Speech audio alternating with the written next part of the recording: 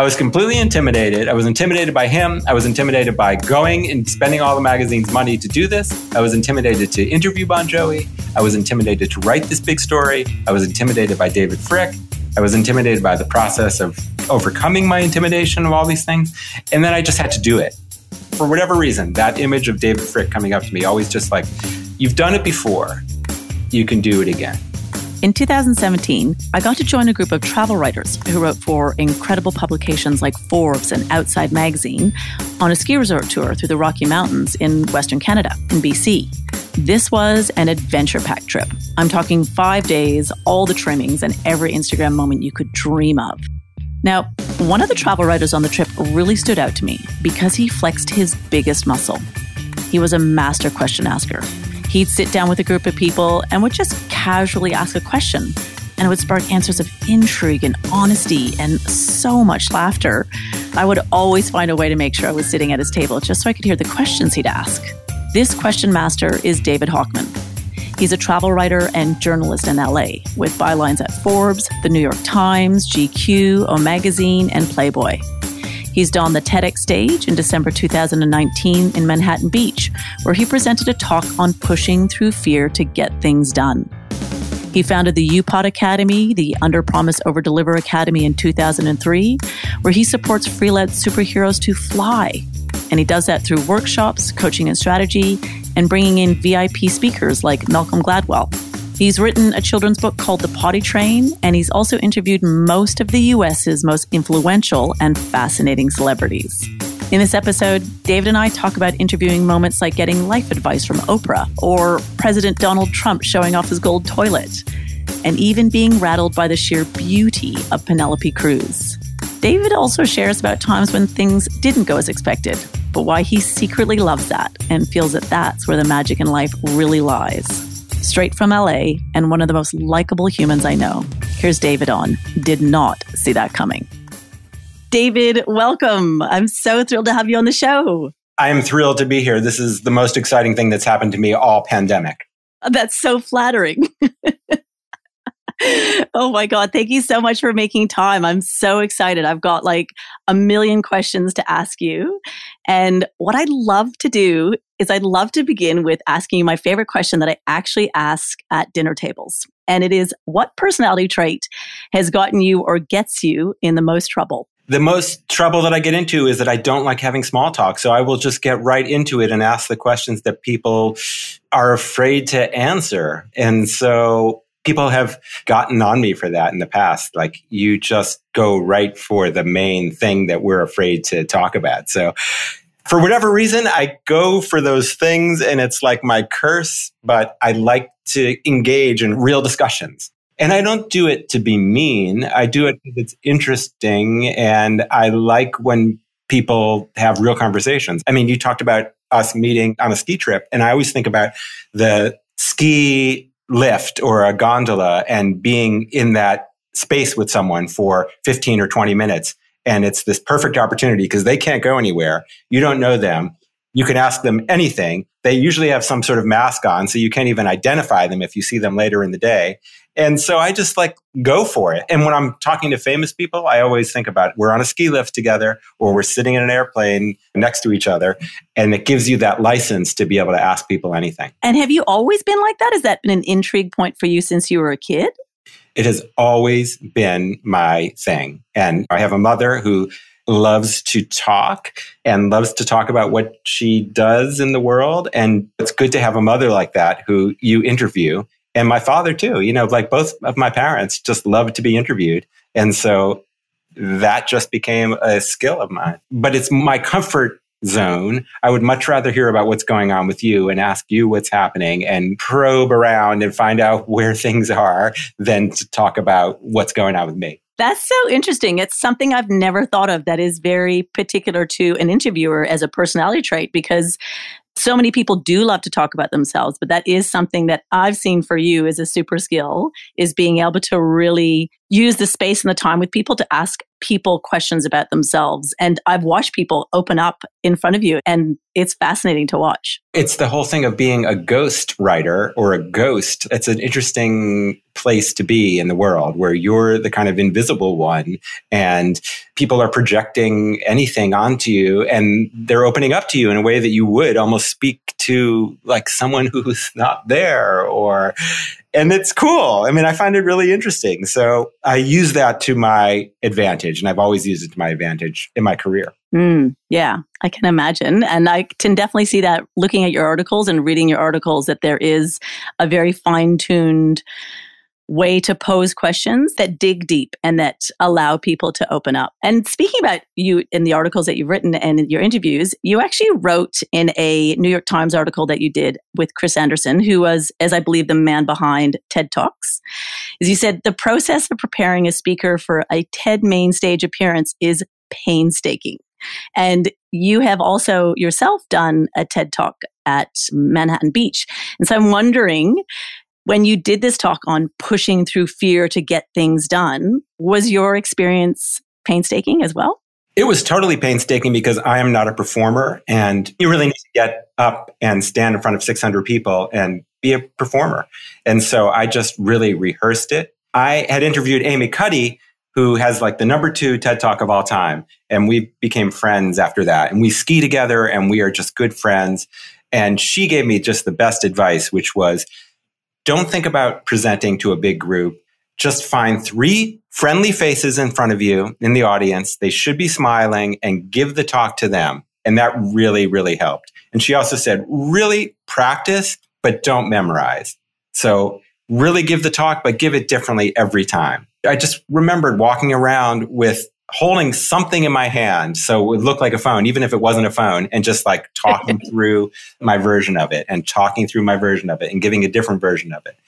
Speaking is a lot different than writing. So I tell a lot of people who are writers who come to my UPod gatherings where we try to get people to tell their stories in national publications or whatever. I say, well, sometimes like you may not be a writer. And if you can't write the story, maybe you can tell it. And that means just standing up, putting your iPhone up and recording the story. Sometimes it's just like telling a story at a party or telling a story sitting on a ski lift. And that's sometimes the best format. It may not be writing. It may be too hard for you to write.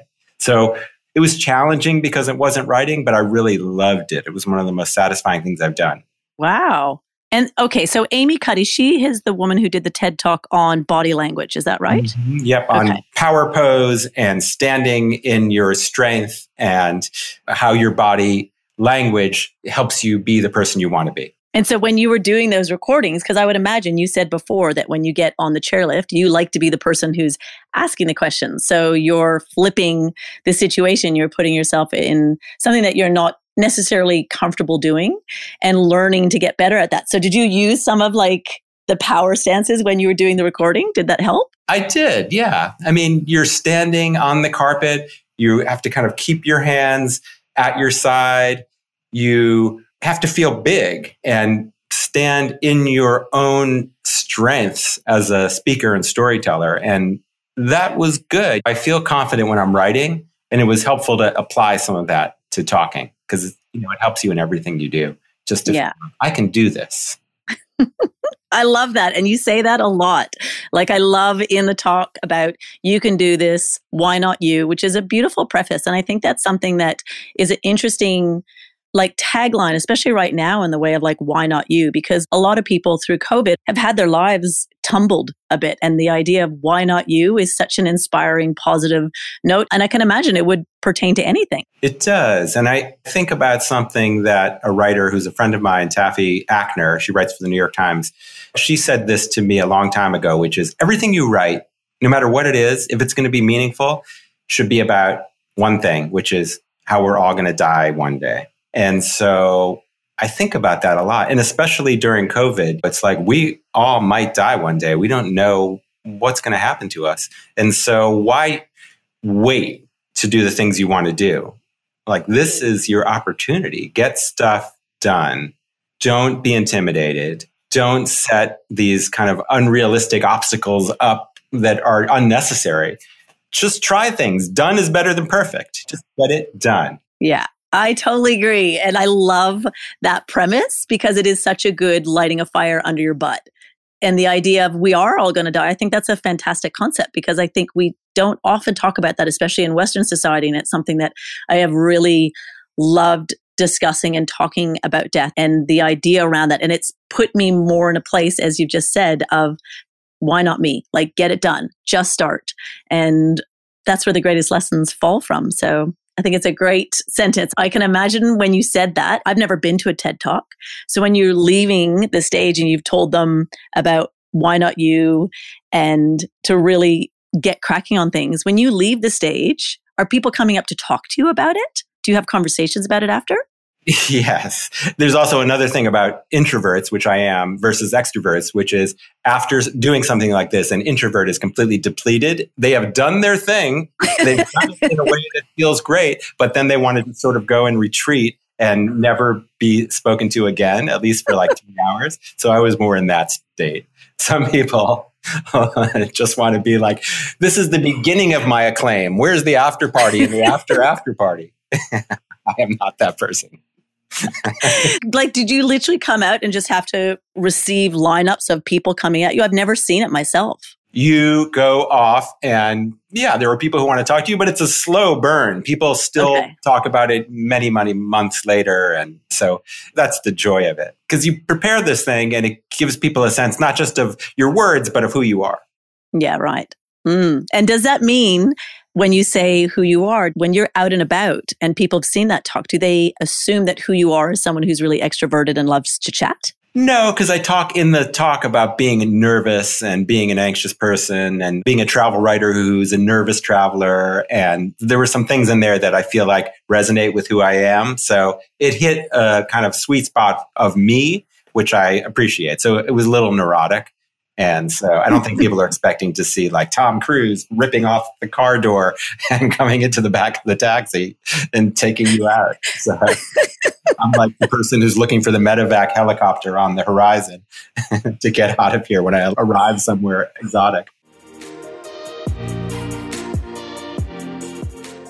When you were attending Columbia Journalism School in New York, did you really see yourself one day sitting in Trump Tower interviewing Donald Trump? I didn't specifically see that, but I had a weird reputation as a student for turning every assignment, and we would get like 3 assignments a day just to go out into New York City and start finding stories. But I turned every assignment into a profile where I would find some crazy character and interview them. So right from the beginning, I was just immediately going out and finding these unusual characters. Even if it was like a science story or a political story or a business story, I always turned it into like finding this one individual who no one had ever seen before and bringing them to the journalism stage. And when you say that, like painting like a really rounded picture of that person, so being able to pull all the details out about them?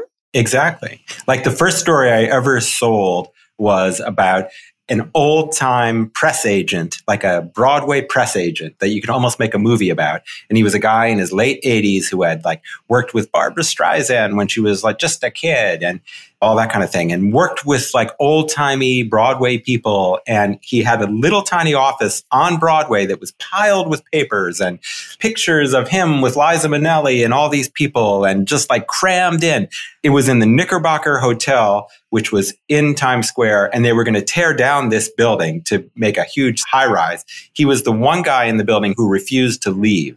So I went in there and found him like on the 22nd floor, and it was like this empty building. And there he was in there by himself and still like summoning the past of Broadway. And it was just a beautiful story that I had stumbled upon, but it was like telling this guy's story and giving him the space to share that with New York. And it ran and he got some attention. He eventually got out. They gave him a lot of money, I think, to get out. But it was just, that was the kind of thing that I loved, finding these stories that hadn't been told. Wow. And I can see that in the way that you write your stories as well, because they are such a complete story of somebody. And I feel like every article I've read that you've done with Sanjay Gupta or Kevin Hart or Deepak Chopra, like they're all very rounded, very interesting, multidimensional stories of that person. And even the one of Donald Trump, were there any great moments that you didn't expect when you were interviewing him? Well, it's interesting now because when they assigned that story to me, I thought of him as a clown. I thought of him as the guy who was doing The Apprentice and everyone was laughing about him in those days and no one was taking him seriously. He was a caricature. And I had to come up with a list of 100 questions. It was part of the contract. So I had to come up with a list of 100 questions for him, which I did. And I asked people, and I remember somebody saying, he seems like a guy who never spends any time alone. Ask him, do you ever spend time alone? And what's that like? I thought about that. I remember the first question I asked him when I went in there. Well, it took me about an hour to actually be able to sit down with him because the first thing he did was he spent almost an hour showing me how great he was, showing me all the magazine covers he'd been on, all the awards. He had a gold toilet in his bathroom. He didn't shake my hand because he was a germaphobe, which is interesting thinking about the president leading the world during the germiest time ever. But he took this time to kind of show me how great he was. And then we had to kind of get down to it. I knew from reading everything about him that this was his line of answers for everything. And I wanted to get him off that line to get something human. So I had 2 days with him. The first day, I got almost no actual human response from him. It was just all like, he has an answer for that. He has an answer for this. And I tried to get him off script, but it was really hard. And then his phone rang and it was Don Jr., his son, calling. And I saw something in him that seemed a little more human when he was on the phone with Don. And afterwards I said, so I just got to ask you, do you think your kids have this pressure to live up to something? You know, I see like we're in Trump Tower now and I look out and there's Trump Park across the park and your name's on all these buildings. Like there's got to be some pressure for them to live up to the Trump name. And something came over him that was a little more human. And he talked about his family. We know how important his family is because they're his cabinet, basically. And I started to get a human response from him. And then when I went in the next day, I started with the family and we got to some real places, which I thought was interesting. And so it was that, finding that way in that made the difference. And sometimes you need to just be listening and looking for cues and looking at sort of like where his eyes stop glazing over. And that's where I like to pursue questions. Wow. And so you're really thinking on your feet when you're in those interviews as well. Especially if it's not going well. Yeah, right. Wow. Okay. Well, you can definitely see that because in the interview, I was so blown away that you even, like you were talking about his family, you were talking about his wife, you asked him about Viagra, which was such a fascinating kind of usurping of the power. And it was a really interesting dialogue that he had around it. It sounded like there was something very human in that exchange. And obviously it sounds like that's from you digging and finding the way in to be able to ask him those kind of questions that you get a response. Yeah. I mean, it's hard. It's hard when somebody doesn't want to do that. I mean, it could be really, really hard. And sometimes it's just, it doesn't work, but you got to try. You have to try. I don't like to be bored in interviews. So if it's not going well, I'll just completely change the subject. Or I'll say to someone, you know, I just have to ask you, like, do you want to just end this right now? Because it seems like you're not that interested. So it's fine with me. I mean, we can end this right now. And that often is a scary moment, but it works to get people to feel like, okay, this person is not taking my bullshit. So that's a pretty ballsy move, like to be able to say that, because obviously there's a lot on the line. They could just go, yeah, you're right. I'm not really liking this. Let's go. Yeah. Who was your most difficult interviewee? A lot of times it's people that you expect to be one way or who are professionally a certain way, and then they end up not being that thing. So for me, a lot of times it's comedians like Will Ferrell, Ben Stiller, Kevin Hart. They're much, much more serious and much more focused on their business and on their privacy. They're not on all the time. People expect them to be funny all the time, and they're not, and they don't want to be. And I understand that. But it's like, ooh. You walk in somewhere and they're like, this is not who I thought it was going to be. And in those three cases, they're extremely different from who they are, but it's almost always professional comedians. Because I think when you're a professional comedian, you are a professional comedian for a reason, because you're coming from a place of pain in your life. You're trying to be the clown to try to soothe some sort of sadness inside of you. And I'm not diagnosing any of those people, but I find that as a common in the Venn diagram, the most difficult are comedians. And I've interviewed a lot of them, but also some of the most interesting. Like one of the very first interviews I did was with the famous comedian, he's dead now, George Carlin. And he was just so brilliant, but extremely eccentric in a way. Like he kept every thought of his on a Post-it note and he covered his walls with Post-it notes. And so whether it was like a one-liner or a cosmic thought that he had or some crazy comeback, he had his whole wall was like wallpapered with Post-it notes. And comedians, they're an unusual crew. And it sounds like you found a way to navigate that, because I can imagine the first one would have been quite difficult. And then you slowly start to get a feel for what that's going to be like to prepare for it. Though, I don't know, are you ever prepared for that situation? I like when things go wrong. Like the most boring interview is when nothing goes wrong. Like everything was great and this was exactly what you thought. No, it's like when things go a little crazy, that's good. Like when people say too much or they tell you too much, but it's almost always comedians. Wow. I love that. Like, that's so interesting because there's not a lot of, I would say, careers or life paths or something that you're doing in your life where you want something to throw you off and to be challenging and a little bit like throws you off your game during it. So I like that comedians provide that opportunity for you.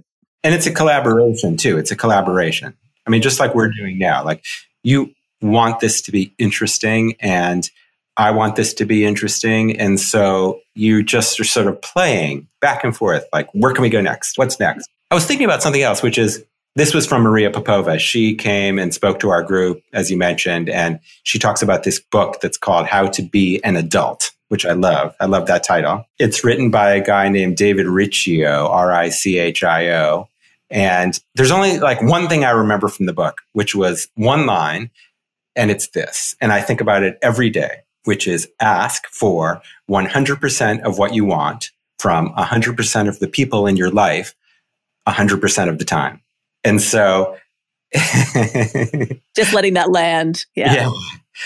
And so thinking about that with famous people or with people who you're asking questions like, I'm going to ask them 100% of everything that I want in this time that I have with them, because this time in general on earth could be short.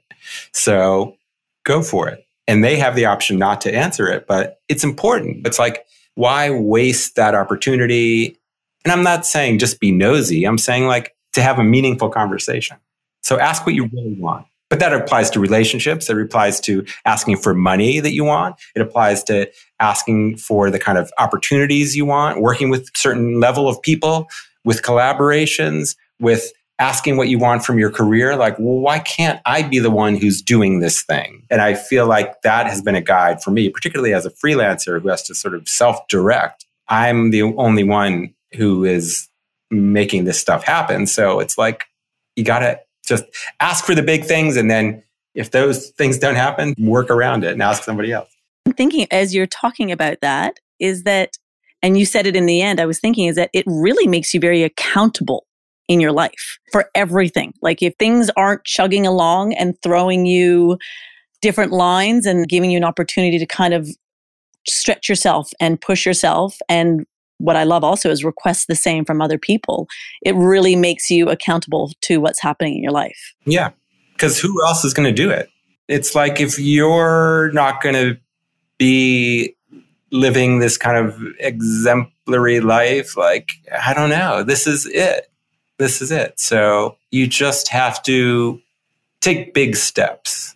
And you don't have to do it every day because it's exhausting, but at least have a few big steps in your plan. Yeah. And be doing little steps toward them on a regular basis. Because otherwise, it's so easy to kind of just fall into the middle where there's like a lack of satisfaction and a frustration before you go to bed, or I don't know, like not having what you want. But we can shape these things, and you could do it at any point in your life. I mean, my mother's doing it now in her 80s. She's becoming more politically active than she ever was. And her famous line that resonates with a lot of people, she used to say it, well, it was like this kind of aha moment from therapy that she had when she was in her 40s and trying to figure out what to do as a kind of some woman who grew up in the 50s, but went through the women's lib movement, was trying to make sense of it all. And she was really anxious. And then at one point, this sentence kind of appeared to her, like almost like in bronze on marble, which was, worry is not an action. And so she just was like, that's right. Like if I'm worrying, that's just rumination about things, but it's not doing anything. Burning fuel. Yeah. So, but what action can I take? Okay. Well, I can get into therapy. I can not be in this friendship. I can become more politically active. So that has guided me as well, just thinking about that. It can be overwhelming right now with what's happening. So the idea of being able to take baby steps and big steps, but to be taking steps, I think is important.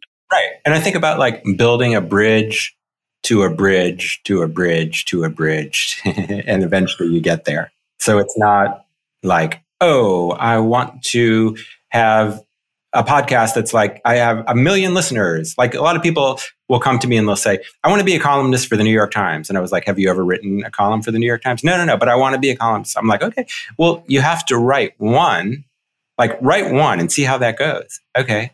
But there's like a kind of frustration, but that's how you do it. And while you're writing that one, that's it. You're a columnist right there. It's like if you want to write a screenplay, it's like while you're writing the screenplay, it's like you're in it already.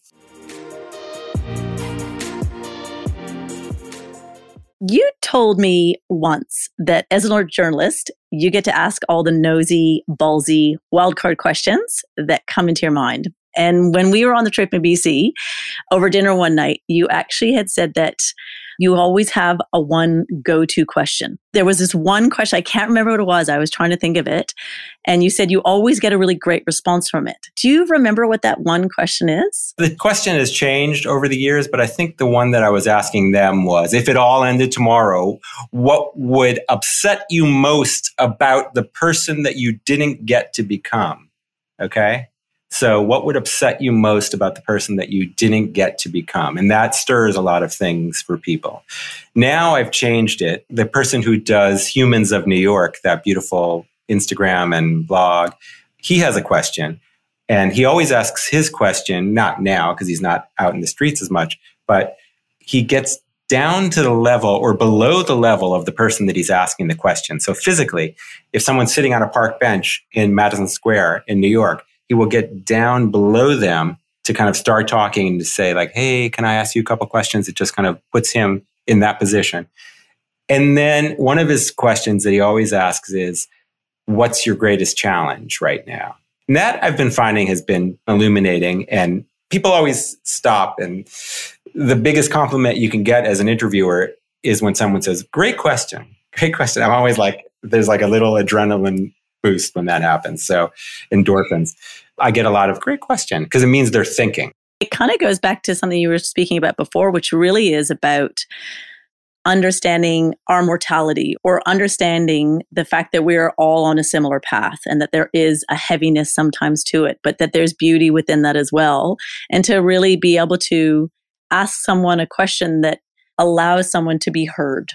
And I think as humans, we really want to be heard. Completely. And it's also like, it's not interesting when everything is fine. Like you're a much more interesting person because it's okay to not be okay. And the person who's telling me like things are not 100%. And I think the whole world is feeling that right now.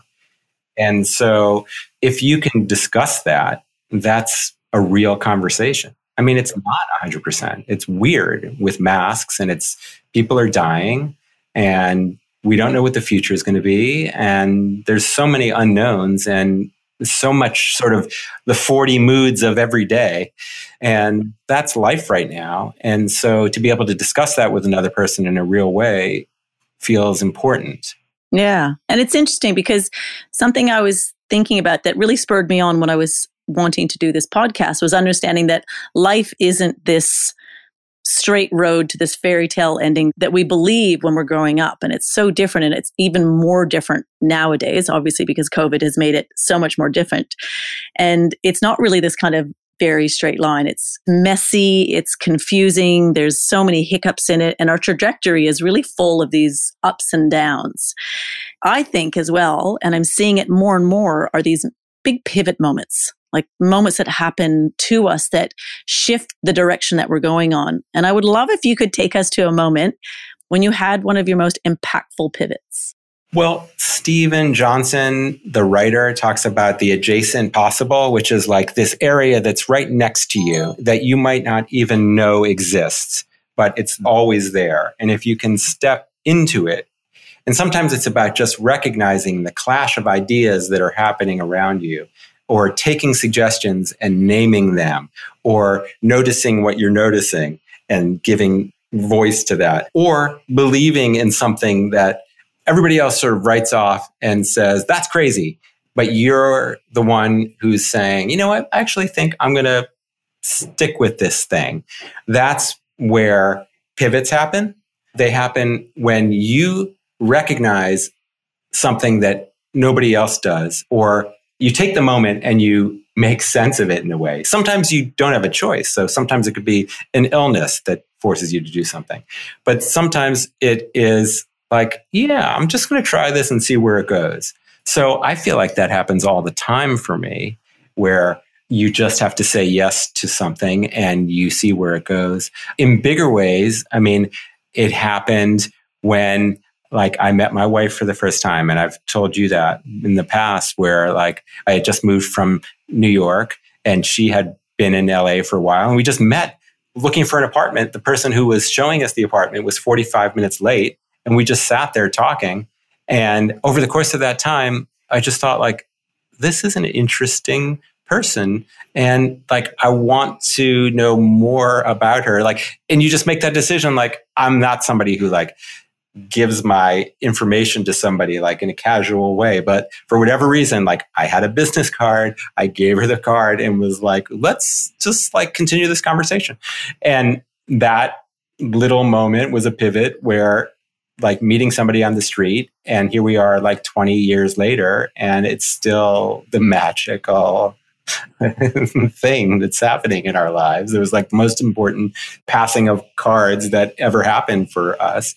But it's those things where you take an opportunity, you recognize something that fits right in your sweet spot of where you are, but where you think maybe you can be, and you act on it. Have you acted on a pivot recently that didn't go well? That's a good question. Sometimes when you do things for the wrong reasons, they don't work well. And one of the biggest reasons you do things is for money. And so I recently made a decision that where someone said, well, I think there's a big budget for this. And I said, ooh, that sounds good, because we don't know where the economy is. And so I said yes to something that just is, sometimes there's no amount of money that people can pay you to just feel like this is challenging emotionally, the work, and difficult. And so, yeah, it was a pivot, and you have to just kind of recognize why you make certain decisions. So it's a learning experience. It will be over. But yes, that was probably not the greatest choice that I've ever made. Because then, it's like you can always make money some other way. But sometimes we're lured into thinking that the pivot is all about this kind of pile of gold over here, or this sort of relationship that seems like it's right, but is actually repeating patterns that are not healthy for you. There's all kinds of different things that are these false illusion pivots that are false horizons. And we just step into these traps. So I love that you've said the point too, that a couple things. Like number one, I love that from a pivot, good or bad, you're always going to learn something. There's always something to learn from it. But there was a difference in between the two things that you spoke to. One of them felt, when you were talking about your wife, was very gut-based. It was very like, it was such a pull. Whereas the one that wasn't maybe the greatest pivot was one that was born from a desire from your mind. And it's interesting. I feel like pivots, there's something to them, not to stop and not to take pivots. There's always something to learn from them, but I think there's so much to be learned from that kind of gut pull or that gut that tells you like, ooh, this feels good.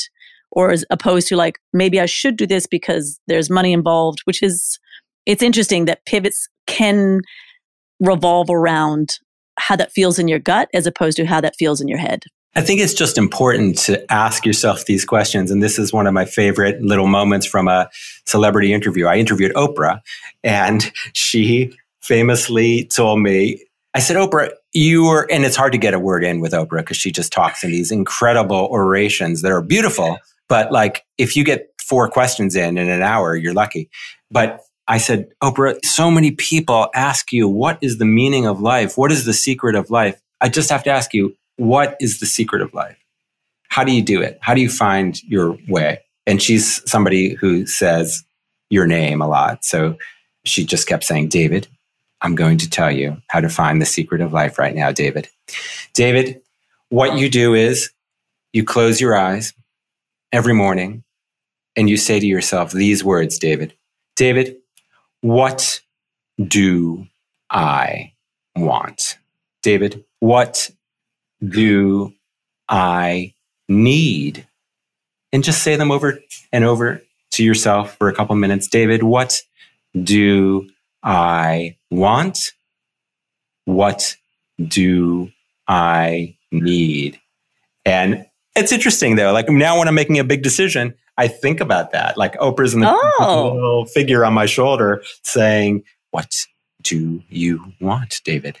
And so it's helpful. Everything I know about life, I learned from celebrities. Sounds like for me behind that is that it's human beings, and it can be people who are guarded and finding out more about them. And I think when you're interviewing people and you're finding out how people tick, which is what it sounds like from the beginning you were saying, is that it's always about digging in and finding out how they tick. So you're probably learning quite a lot through that. It's true. I mean, I do have a detector for when relationships are not going to go well. And I've interviewed a bunch of people who are in famous relationships, and I'll come home and I'll say to my wife, she'll be like, how was it? I'll be like, I give them a month. And often it's like another year, or at least until the news gets out. But for some reason, you can tell. Just based on a few questions. Yeah. Wow. A few questions. Now it's like, I want to know what the questions are. How is blah, blah, blah as far as supporting you on this sort of new part of your career? Or what do you guys do for fun? And like, just you can tell from the response. You can tell from the delays in some of the responses. Now, I would love to talk to you about worth. And in the lead up to starting this podcast, I had some very real moments of doubt. And I was thinking like, why would somebody listen to me, in this ocean of podcasts? And I had moments where I was feeling quite unworthy. And I'd love to know if you can tell me about a time where you felt unworthy. That's a good question. I'm pausing. I'm trying to think. So you're a very worthy interviewer. I do feel like it's something that everyone fights all the time.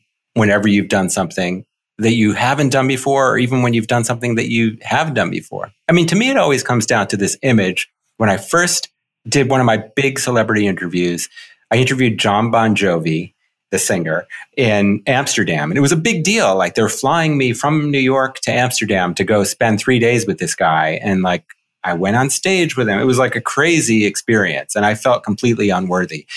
And then I felt unworthy to write. I had to write 3,000 words on Bon Jovi. And I hadn't done a story like that. And I remember sitting in the back of the plane.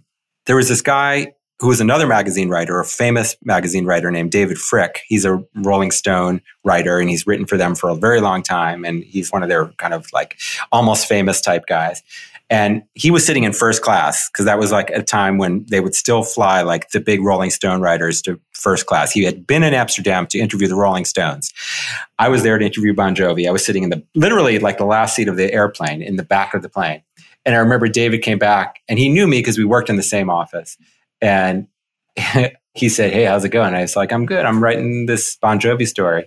I literally had a blank document in front of me. And he was like, you're going to have to do better than that. I was completely intimidated. I was intimidated by him. I was intimidated by going and spending all the magazine's money to do this. I was intimidated to interview Bon Jovi. I was intimidated to write this big story. I was intimidated by David Fricke. I was intimidated by the process of overcoming my intimidation of all these things. And then I just had to do it.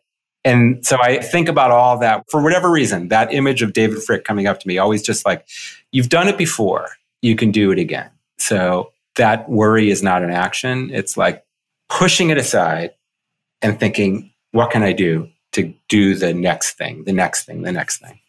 And so for you, it's like the same. It's like, what's the next thing you can do toward making this great? Who's the next guest you can get? And I feel like the slow build of that starts to be the remedy for the doubt. Which I guess is the action, which is instead of it being the worthiness, worry not being in action, when you're in action, then you're somehow coming out of the worry and the worthiness. And then use models, like look at great models who are doing it better than you and say like, what are they doing? Study it. And then reverse engineer and say like, how are they doing it so well? What are the things that they're doing? And then just steal it. Ooh, I love that. That's great. Yep. Because it's never going to be exactly the same when you do it. It's always going to be recreated in your own image. I was thinking about you stepping into this space of starting the Academy in 2003 and supporting all these freelancers and stepping into a place of feeling worthy to be a teacher because you're writing. And that's a huge jump because there's so many people that are consuming your content, but then you're standing up in front of people as a teacher. What was that process like?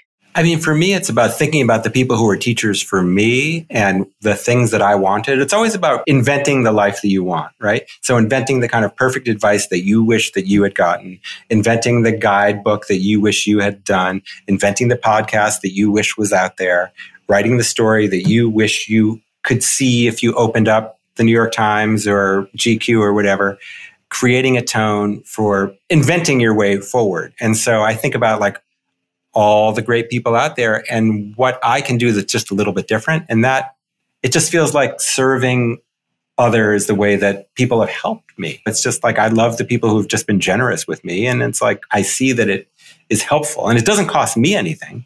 Like it's good for me to just help people connect with their success. It sounds like there's a bit of paying it forward and this sense of service to others. There's enough room for everybody, right? So there's enough room for everybody. And so sometimes people get tight around sharing contacts or sharing advice or whatever it is. But I feel like it ends up being useful when there's a network of people helping each other. Because I need that. Like I need other writers because when I need help, I need to call on other writers to say, can you just read this and tell me, like, how can I make it 10% better? And then they make it 40% better. And that's so lovely because something I was thinking about today around, it's a saying that's been around for a long time, but it's something that I'm thinking a lot about these days, which is comparison is the thief of joy. And it sounds like what you're doing in being able to bring people closer to you and being able to reach out to someone else who is also a writer and to bring people together. There's something about, it's not about comparison. It sounds very, can't think of the word at all. It's escaping me right now, but it sounds like there's a real kind of freedom within that and that there is something that is much larger that you're stepping into with that. Yeah. I mean, the jokey subtitle of UPod Academy is, I call it a semi-secret school for freelance superheroes, but it's the superhero part that's interesting because I see you as a superhero, right? And I've told you that before. And I think that like for me to give you that tiny just affirmation about that is nothing for me, but it can be really helpful when you're trying to do something that you haven't done before.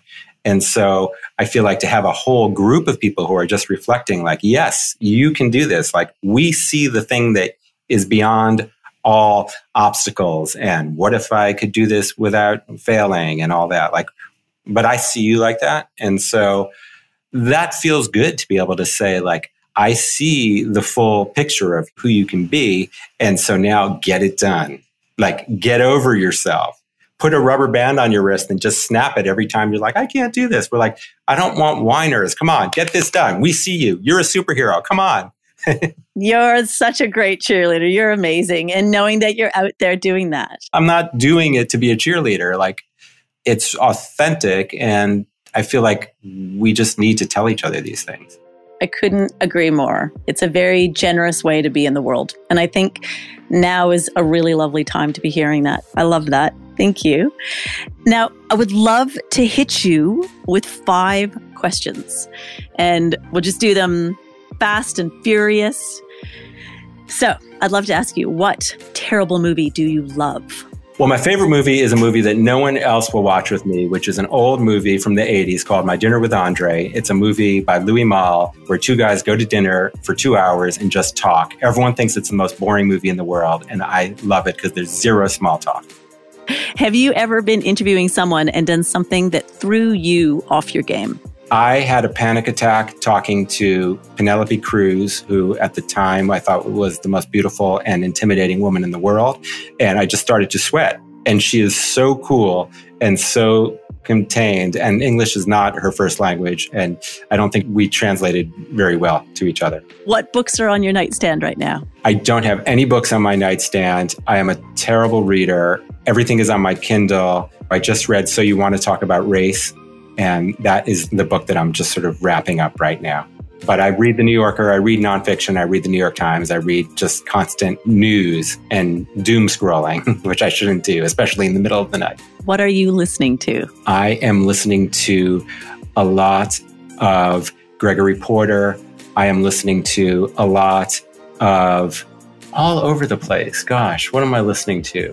You know what I'm listening to a lot, which is your playlists on Spotify are great. I love them. I've said you should be a DJ.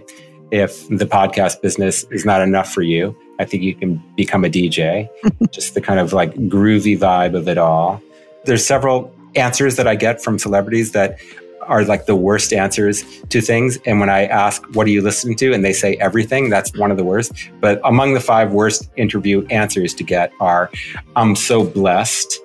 Anything that starts with, at the end of the day, we're not doing brain surgery. And let me get back to you on that, because no one will ever get back to you. No one will ever get back to you if they say that. Okay, sorry.